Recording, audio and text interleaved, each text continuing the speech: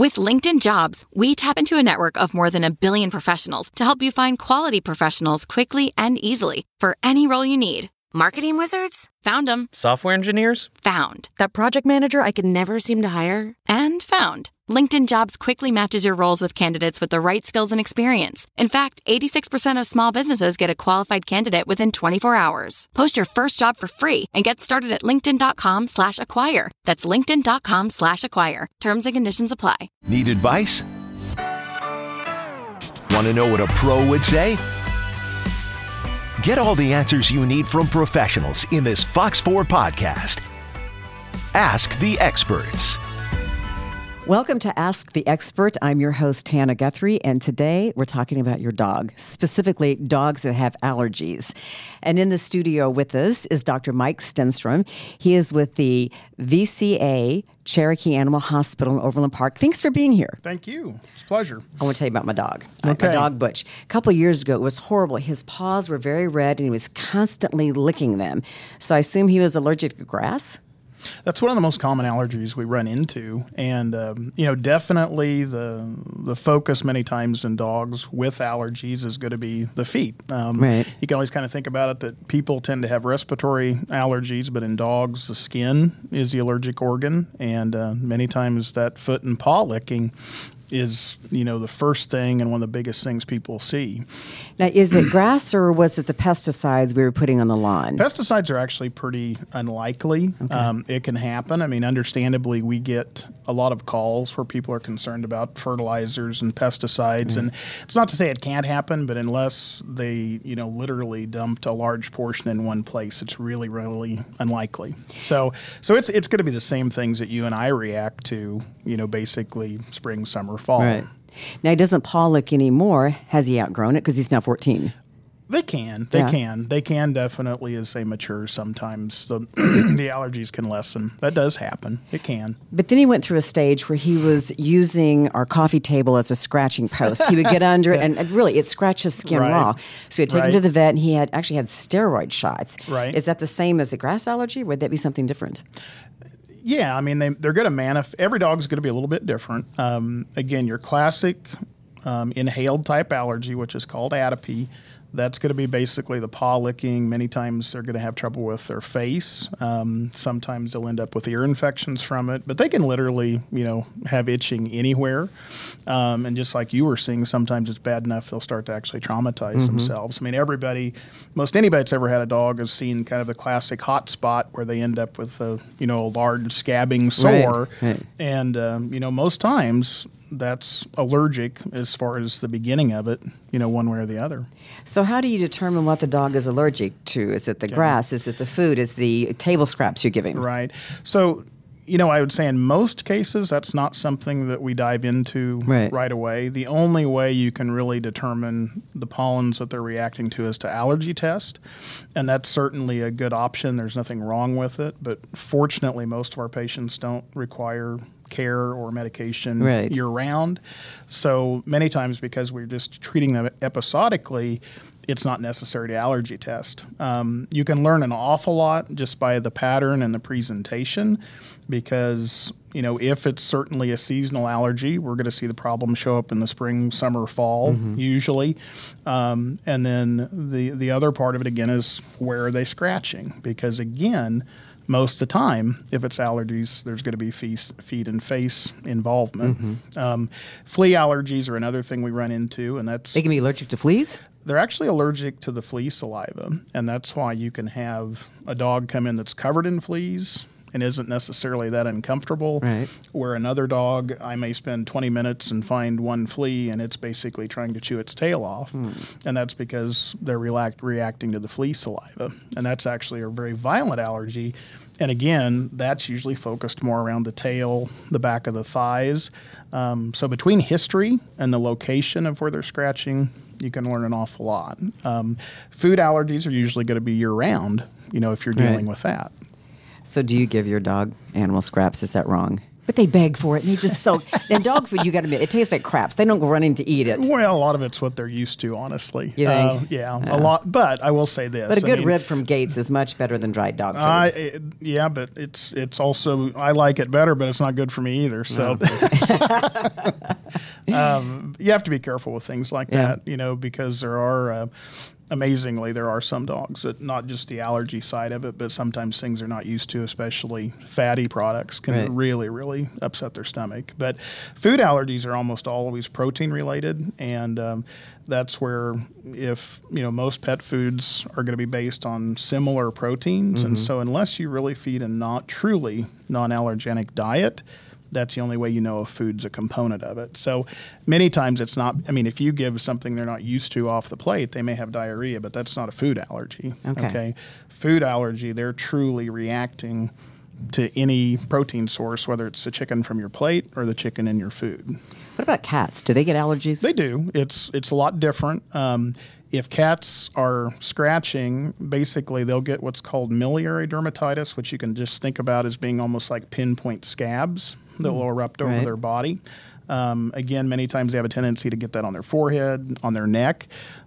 With cats, when they have problems, we're going to probably assume it's fleas until proven otherwise, because they tend to be violently allergic to flea bites. But yes, they absolutely do get seasonal allergies as well. You ever treat a bunny? Because my niece has a bunny, and she actually walks it on a leash. It's got like a little jacket, and the leash, it expands, so when they bounce... Yeah, it's like that, yeah. But do they ever get allergies? They can. Like a pet? They can. I can't tell you that we've treated a lot of rabbits for allergies over the years, but they can. They have allergies. Horses can have allergies. They all present different. Horses, they tend to get hives, more so. That's not my specialty by any means, but yeah, almost any species can. What's the worst case you've treated, like with the dog?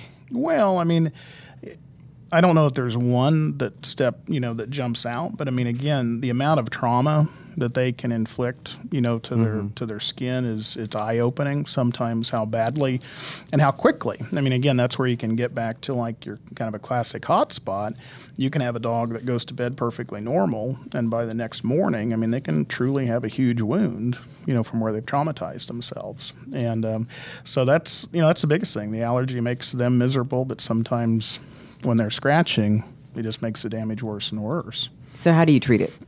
Again, things have changed a lot. When I've been in practice 25 years, when I first, got out of school, and probably the first even 15 years, we were limited to using, antihistamines like you and I take. Like Claritin? That's one you can use. A lot of people will give Benadryl, Claritin, Zyrtec is a very common one that we'll have people try if they want to do something at home.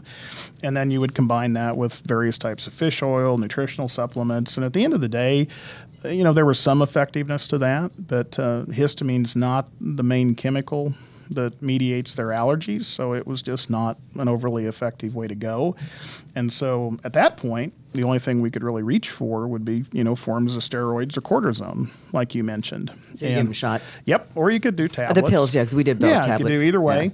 And it would shut down the allergies, but then you're balancing the side effects of the steroids with panting and drinking and urinating versus, so maybe now you're, able to sleep because your dog's not paw licking, but now you're cleaning up the carpet all day long because he's urinating everywhere. So it was really kind of a balancing act, but there are definitely some, really unique and new ways to treat them that are real. And I shouldn't, it'd be neglectful not to say, through that whole period of time, allergy testing was always, again, an option for people. But again, many times that's determined by just how often they're having trouble. Right. But there are definitely really new, really powerful ways to treat them. Within the last 5 years, there was a product that was released called Apoquel.